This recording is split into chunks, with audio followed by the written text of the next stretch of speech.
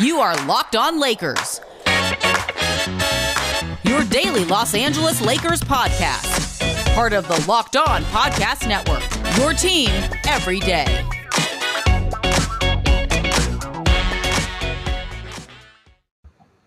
Hey, everybody. Welcome to Locked On Lakers for Friday. Brian Kamenetsky, Andy Kamenetsky want to let you know that today's episode is brought to you by Rock Auto. Amazing selection, reliably low prices, all the parts your car will ever need. Visit rockauto.com and tell them that Locked On sent you.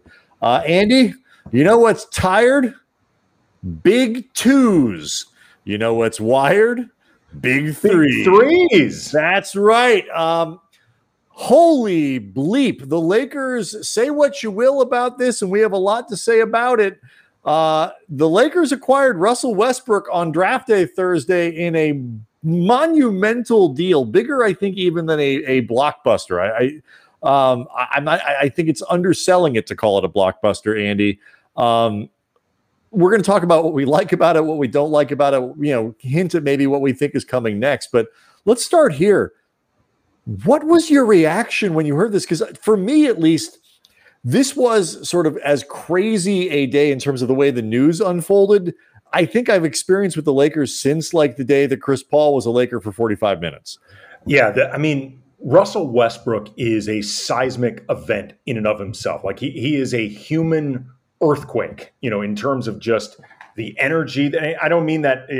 I recognize right now that feels like loaded language because an earthquake is a disaster. But I just mean in terms of the overall force. If you prefer a tsunami, if you prefer a tornado, whatever force of nature comes in and he shakes your china. Well, here's the problem. I got you. I understand. There's no such thing as a force. What you're nature. trying to avoid is the connotation that we have now reached disaster. Right, and the problem posture is in LA. There's really no such thing as a force of nature event that is inherently positive. That's just the way the world works. But what was funny about this, though, Brian, is like, this didn't come out of left field. This is something that had been talked about for a week or so. We addressed it on a podcast. The whole show about this last week. Exactly. The rumors that this was already in pretty heavy discussions before it went into overdrive today. And even with the knowledge for like a week or even 2 weeks that this is something that was on the Lakers' radar, it still doesn't compare to the feelings of when it actually happens. Yeah. It's like that scene in Django Unchained when Calvin Candy says, "Gentlemen, you had my curiosity, but now you have my attention." Like that's us to the Lakers front office. All right. So in case the idea that I have to lay this out for somebody who has clicked on this podcast, like they do not know what I'm about to tell you, seems a little odd, but I guess the rules say it's Russell Westbrook and 2 second-round picks. That 2028 one's looking pretty sweet right now. For Mike Garcia on next week to break that might be on the radar. Contavious Caldwell-Pope, Kyle Kuzma, Montrezl Harrell, who opted in just for this, and the 22nd pick in Thursday's draft, which turned into someone, and I have no idea because I don't care because it's not a Laker.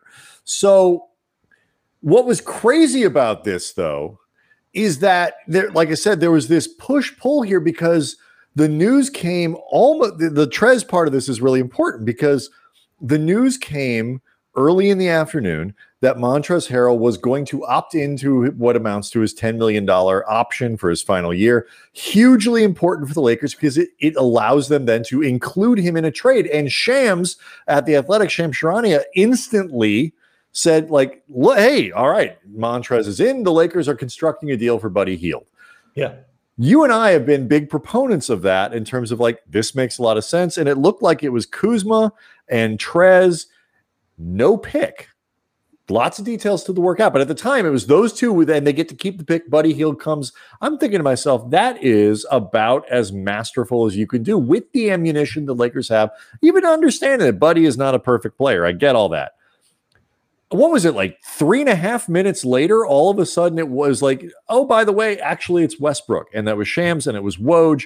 And then it went from, hey, they're talking about this, to this is done. Like done. and I've been trying to process it since Thursday afternoon when this became official, and there's weeks worth of stuff I'm still going to have to work out. Well, I mean, in terms of the decision between Buddy Hield versus Russell Westbrook, and there's no reason to believe that this was not serious between the Lakers and the Kings, because this is also something that had been talked about for a while and absolutely reported by a lot absolutely of people that these were real conversations being had, and this was also something that, as you said, made a lot of sense for the Lakers. I think in a lot of ways it comes down to the idea of whether you value more the idea of one elite skill set, in Buddy Hield's case, shooting, that the Lakers desperately need, but everything else in the case of Hield, he does somewhere between average to below average to defensively awful, right? Something like that, versus Russell Westbrook, who doesn't necessarily shore up a lot of glaring areas of need, but is way better at more things than Hield. No question. He's a better player. Russ is a way better player than Buddy Hield. It's not even close. Fit issues aside with the Lakers, it's not even close who's better. No, it's much better player. Now, my answer to that is, honestly, for what they have and where they are, and we'll talk about why and all that, I had done the Hield deal before the Westbrook deal for a lot of reasons. But let's start here because Russell Westbrook is a Laker, or going to be, I guess, on August 6th. I think it's either the 2nd or the 6th, the earliest they can do this. What do you like about this?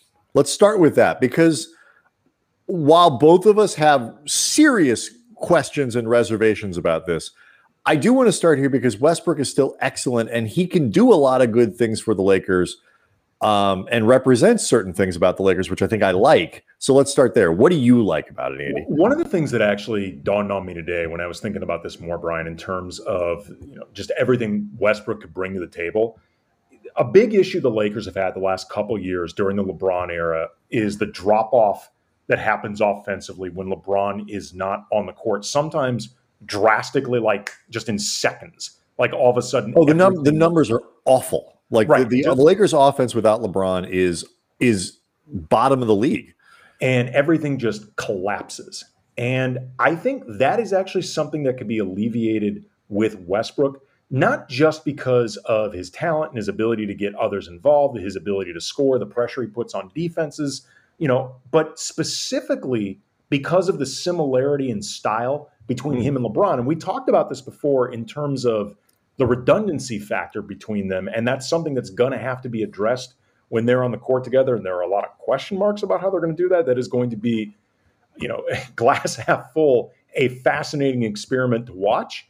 But when LeBron is actually off the court, one reason I think this actually could be really beneficial for the Lakers, it's not just Russ's talent, it's the style. Like, this is the first guy you can bring in who will actually be replicating in a lot of ways LeBron's style on the court. Like we've mentioned before, he's kind of like a poor man's LeBron at this stage of his career, which you could do a hell of a lot worse than. But I think it might be more seamless now when Westbrook is on the court without LeBron versus what we've seen with everybody else. Right. You can make LeBron. An assumption that at this point, pretty much always two of the three between Westbrook, Davis, and LeBron will be on the floor always. Like you can arrange it to where that is something that can happen.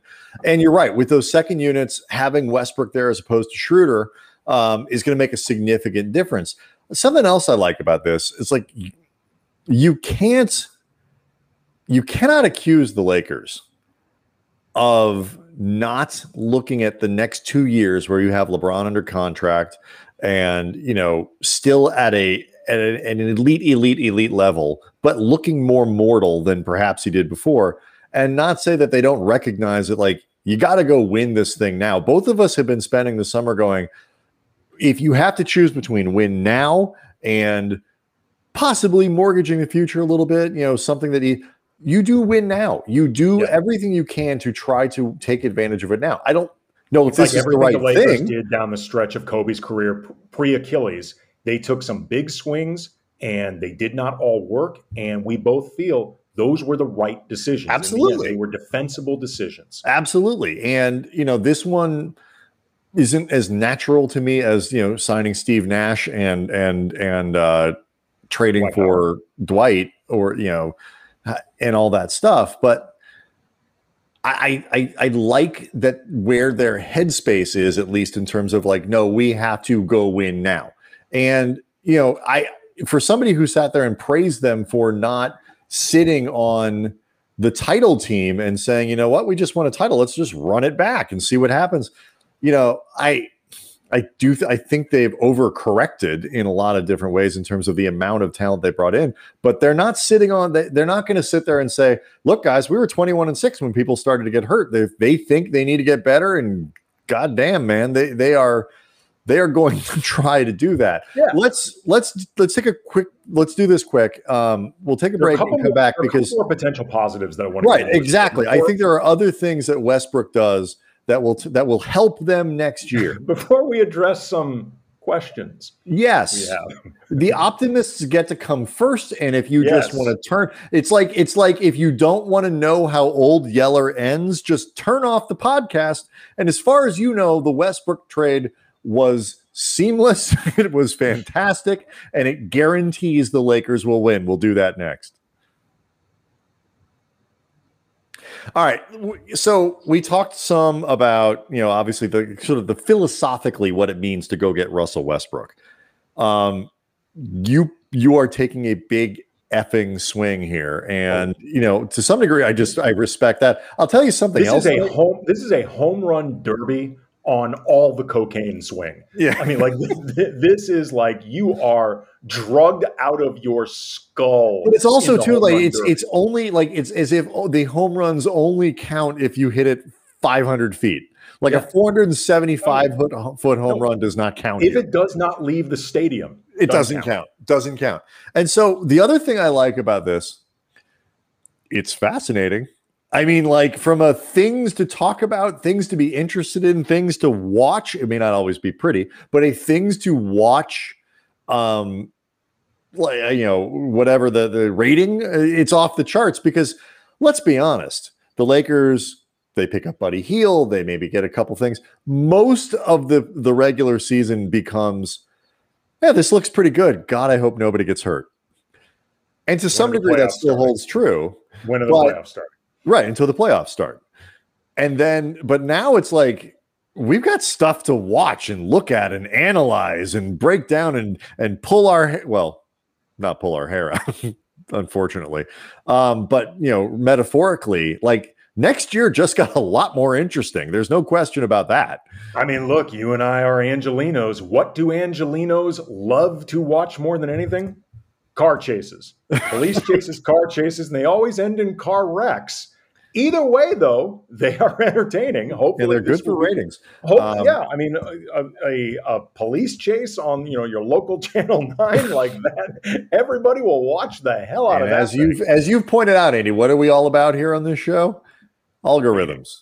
Well, yes. The algorithms just got very strong for the Lakers this year. They did. All right, but let's look at on the court.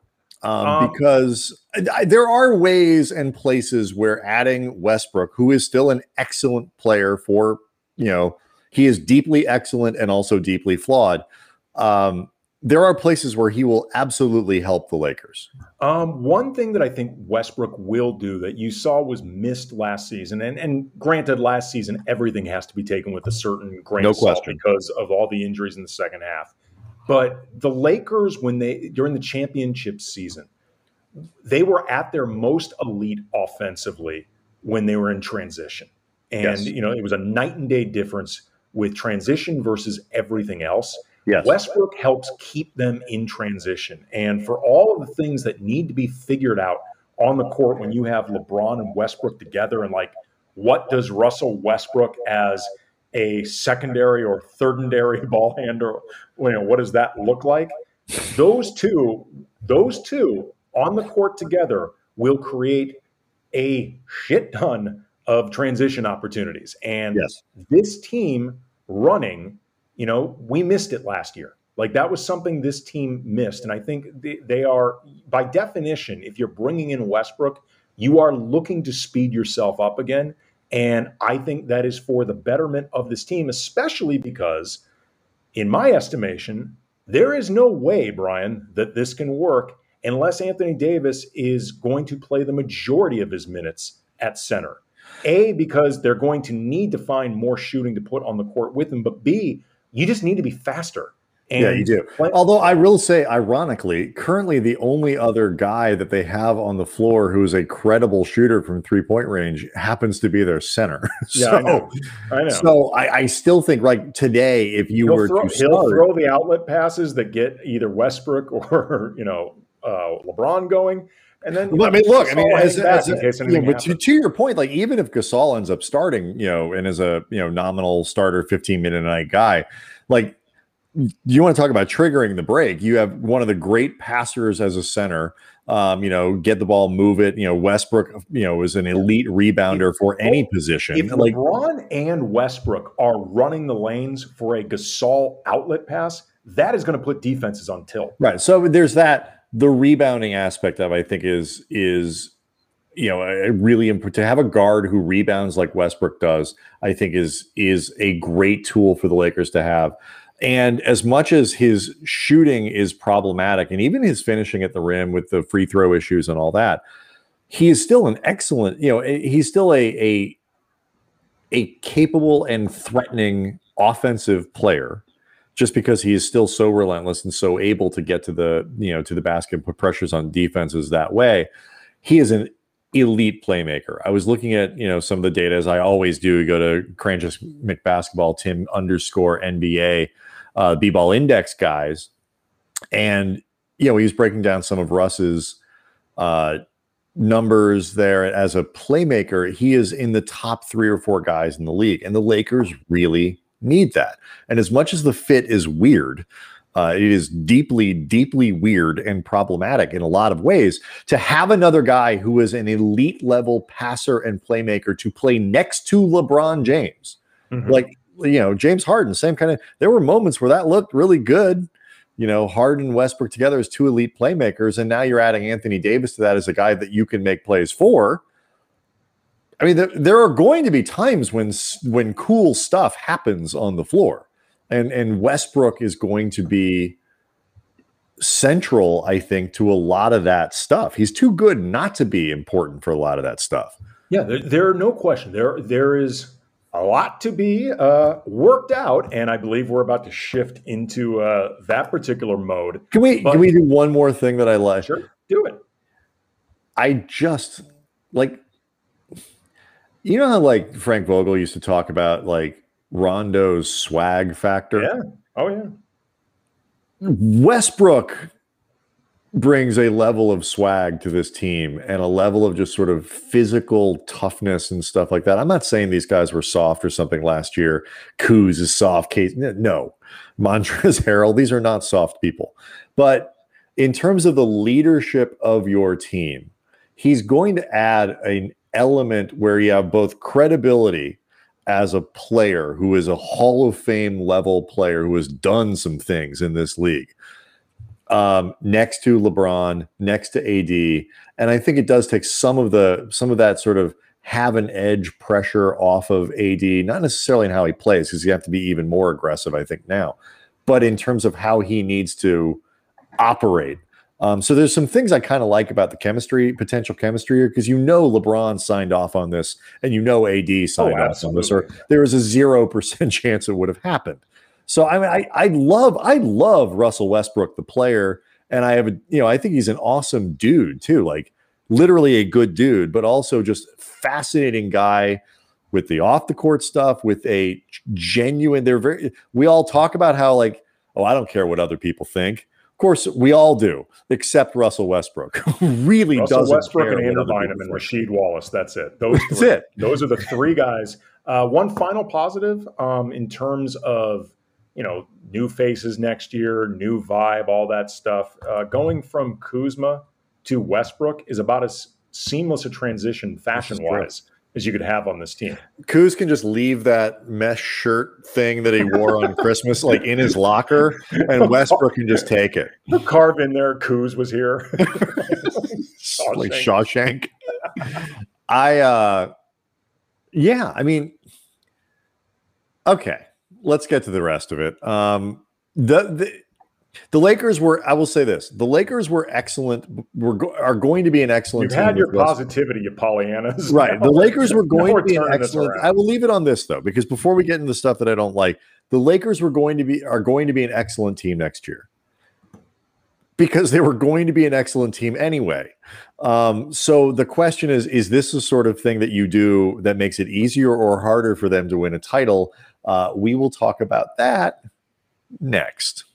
Locked On Lakers brought to you by Built Bar, the best tasting protein bar ever. Bars covered in 100% chocolate, soft. They're easy to chew, not like the ones that require like a hammer and a chisel. If Russell Westbrook was a protein bar, he'd be one of those. Like you couldn't chew a Russell Westbrook bar. Right. And I mean, as much respect and admiration as we have for Russell Westbrook as a player, he's just not meant to be a protein bar. Oh, being a terrible tasting protein bar is a compliment.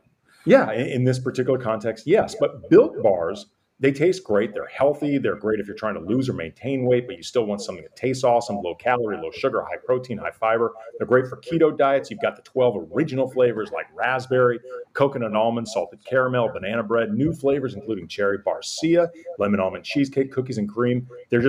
They taste great, awesome flavor combinations. You're never going to feel bored like you're eating the same thing over and over. So go to BuiltBar.com.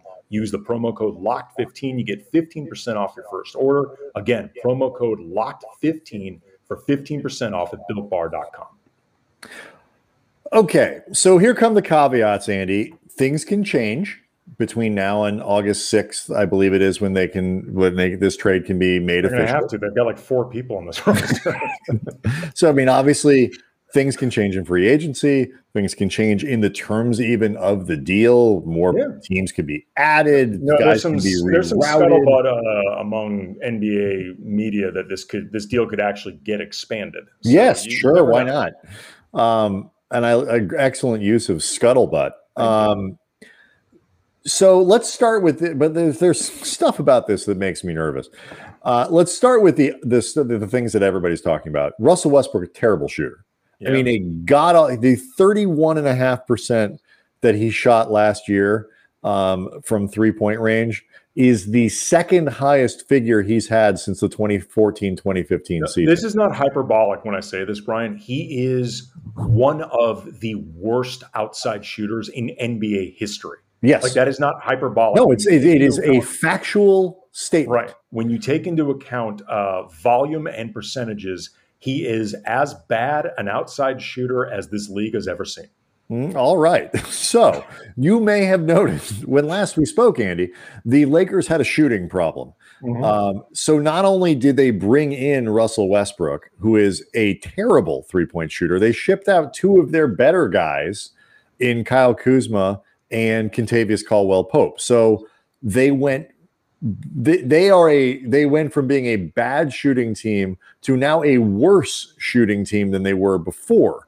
So the spacing, I mean, there are a lot of people around NBA Twitter, analysts, whatever, who are much smarter about this stuff than I am. I kind of keep waiting for them to be like, oh yeah, you can solve the space. None of them have said that yet.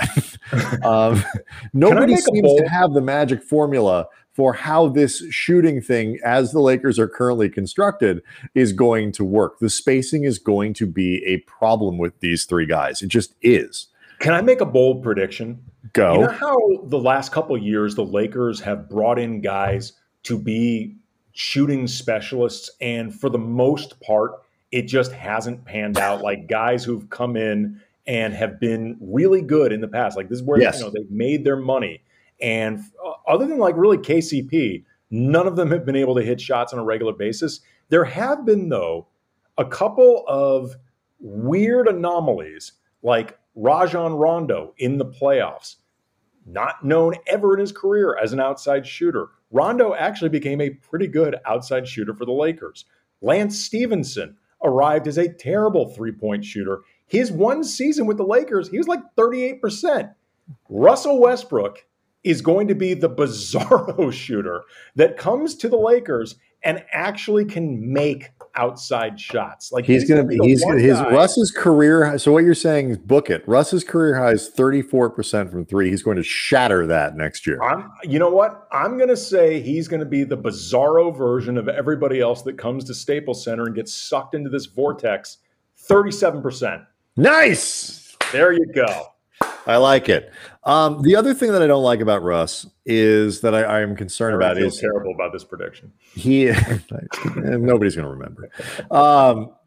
He is growing more inefficient, I should say, every year. Whether you're talking about his efficiency at the rim, where he's still, is a good finisher, and he still gets to the rim a lot, and he's, a relentless force in that way. He is less efficient finishing there than he used to be. As a free throw shooter, he is declining significantly. He used to be in the 80s. Now he's in the 60s pretty routinely, low 70s, high 60s. That is not good. It's very strange, like what's happened to him as a free throw shooter. Like I've seen some speculations, and I don't remember the exacts of what it was, but there was a rule change that messed with Russell Westbrook's routine. And like Russell Westbrook is notoriously OCD. Like he is OCD about everything, like in ways that would make Rain Man be like, dude, like seriously, lighten up. And like, it's been speculated that ever since that's when his free throws, started just falling into the toilet. That being said, though, his worst percentages are like 66%, and he's had two recent seasons in the 70s. Like that would actually be, if he was in the 70s, it'd be okay. But the ones in the 60s, the trend is definitely down from when he's had two seasons in the last four in the 70s, and two, ironically, exactly the same, 65.6%. Yeah. The other thing that I find really troubling about Westbrook, and this is, I think, more problematic for the conversation that we are having about the Lakers, which isn't, are they elite? Obviously they are. They were elite before. They're still elite. It's, what does this mean for the playoffs? As inefficient as Westbrook is during the regular season, his last few postseasons have been catastrophically bad in that regard. He's been hurt at times during it. He has, to be fair, but you can come up with but in the playoffs when teams can scheme more. I mean, look at what the Lakers did 2 years ago. Basically, like when Harden had the ball, they ignored Westbrook completely.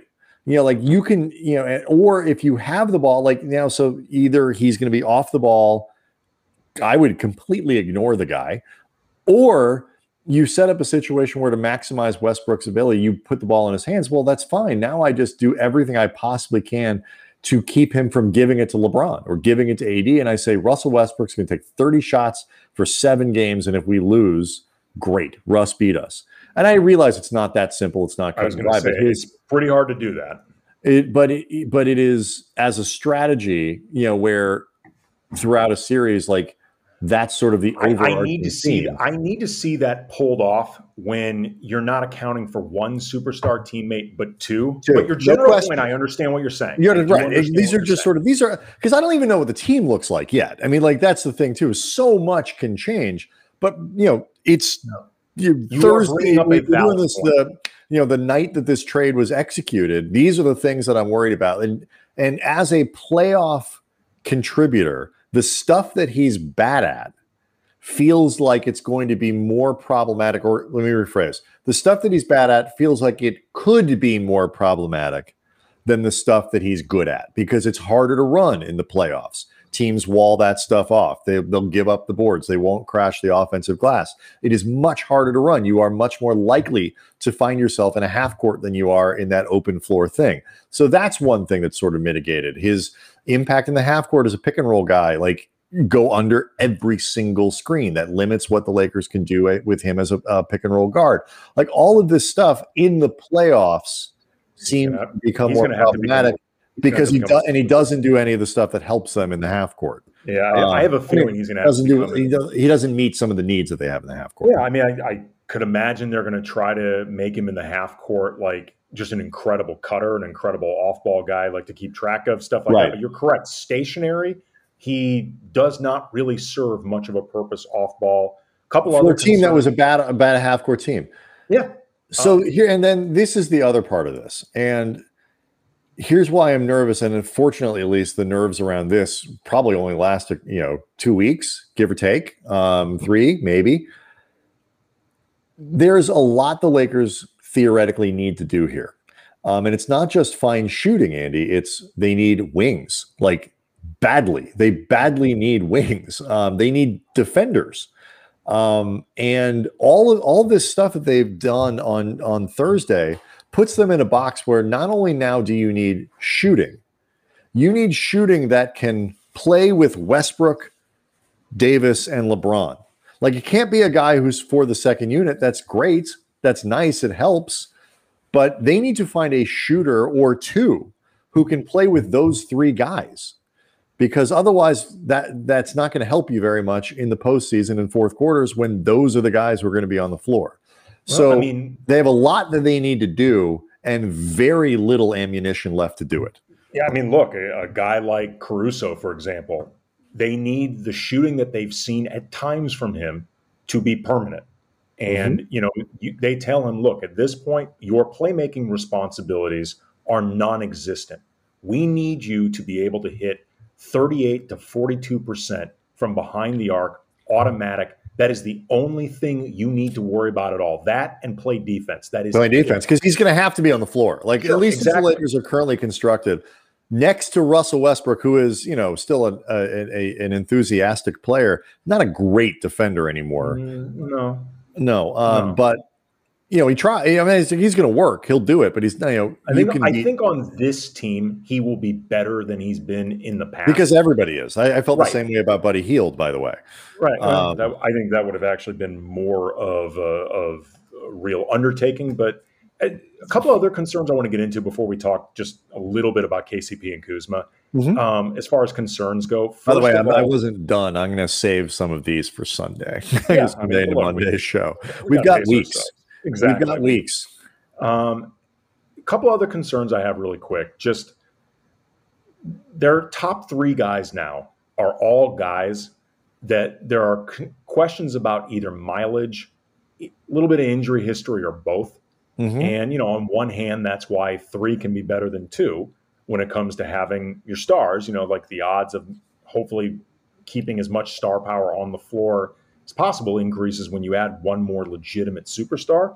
But all 3 of them are guys that you have some legitimate concerns about staying on the floor. Sure, absolutely. And then the other thing really quickly before getting into KCP. But by the way, that is part of the reason why depth is going to matter. People it doesn't matter. Depth is going to matter a lot. And the Lakers are in a position now where building credible depth is going to be difficult. I mean, they have, for people, just to, what we're talking about here, what they have left, and maybe we'll talk, for Monday about maybe how they go about doing this stuff.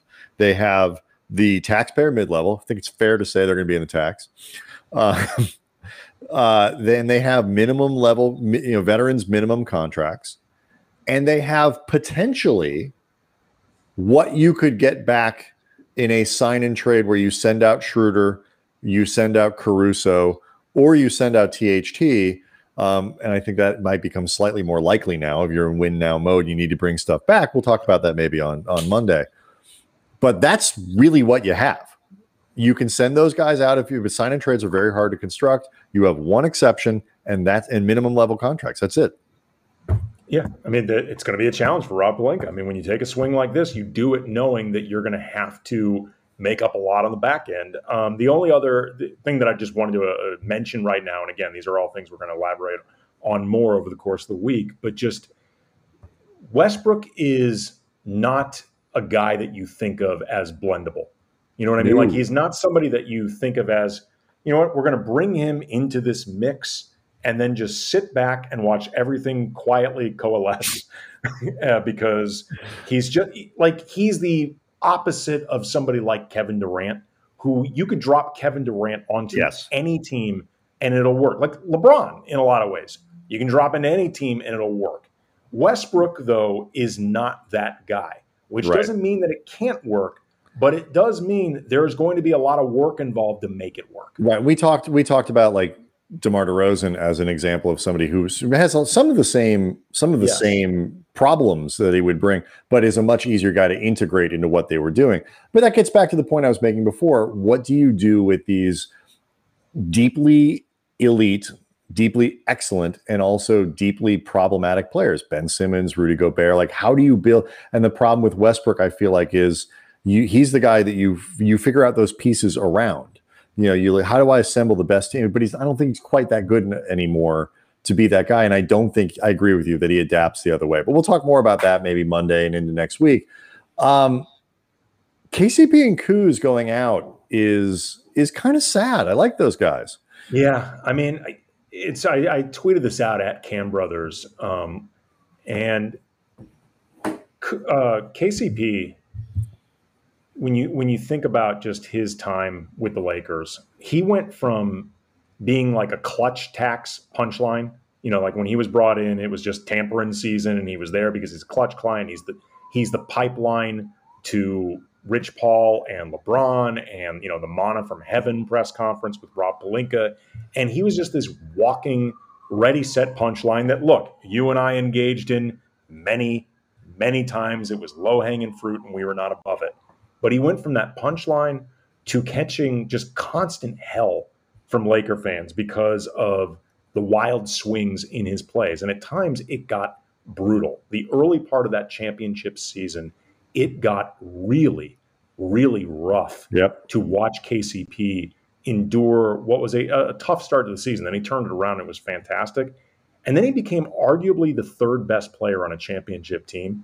Like, those 4 years he had in LA were a pretty big roller coaster, but on balance, it's a really nice redemption story. That guy was popular in the locker room. His team, he really is just a genuinely solid dude. I mean, I'm not saying I know the guy well, but in the interactions that I had with him, just there was the Seal Beach, detention, there's a reason. There's a reason he, like, guys like Frank Vogel and whatever, and his teammates stuck with him so deeply. Yeah, it's because he's an easy teammate. So all he does is go out and work his ass off and do what is asked of him to the best of his ability. And it is great. And then, Kuz had a really interesting career with the Lakers too. Like when he showed up, there was so much excitement around Lonzo in the beginning. Lonzo Ball was second overall, and Magic saying, "Don't break all my records," and the LeVar Ball of it all, and all that stuff.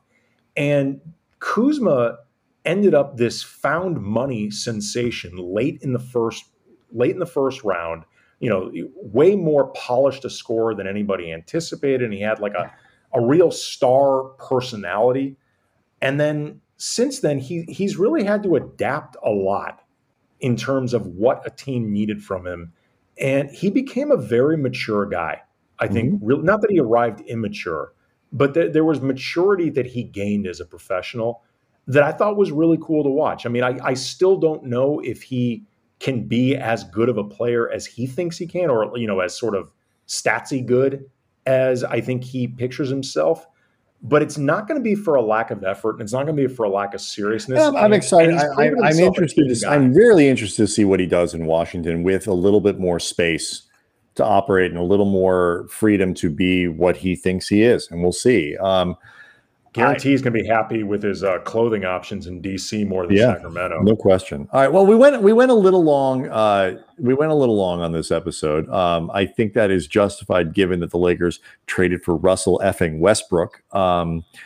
We might blow through the half-hour mandate from HQ a few times over the next couple of weeks. I think you'll understand. Sorry, David, but wow, you like it, you don't like it. This was and will be one of the most fascinating moments in Lakers history, and we are going to break the hell down of this moment going forward. Lots on the YouTube channel. Thanks so much for subscribing to that. We'll be back because next week is when all the important stuff really starts now with reconstructing the remainder of this team. Free agency begins next week. So we'll have all the analysis there, both on the podcast and the YouTube channel. So make sure you're subscribed to all of it and you don't miss a thing. And we will see everybody next time. Have a great weekend.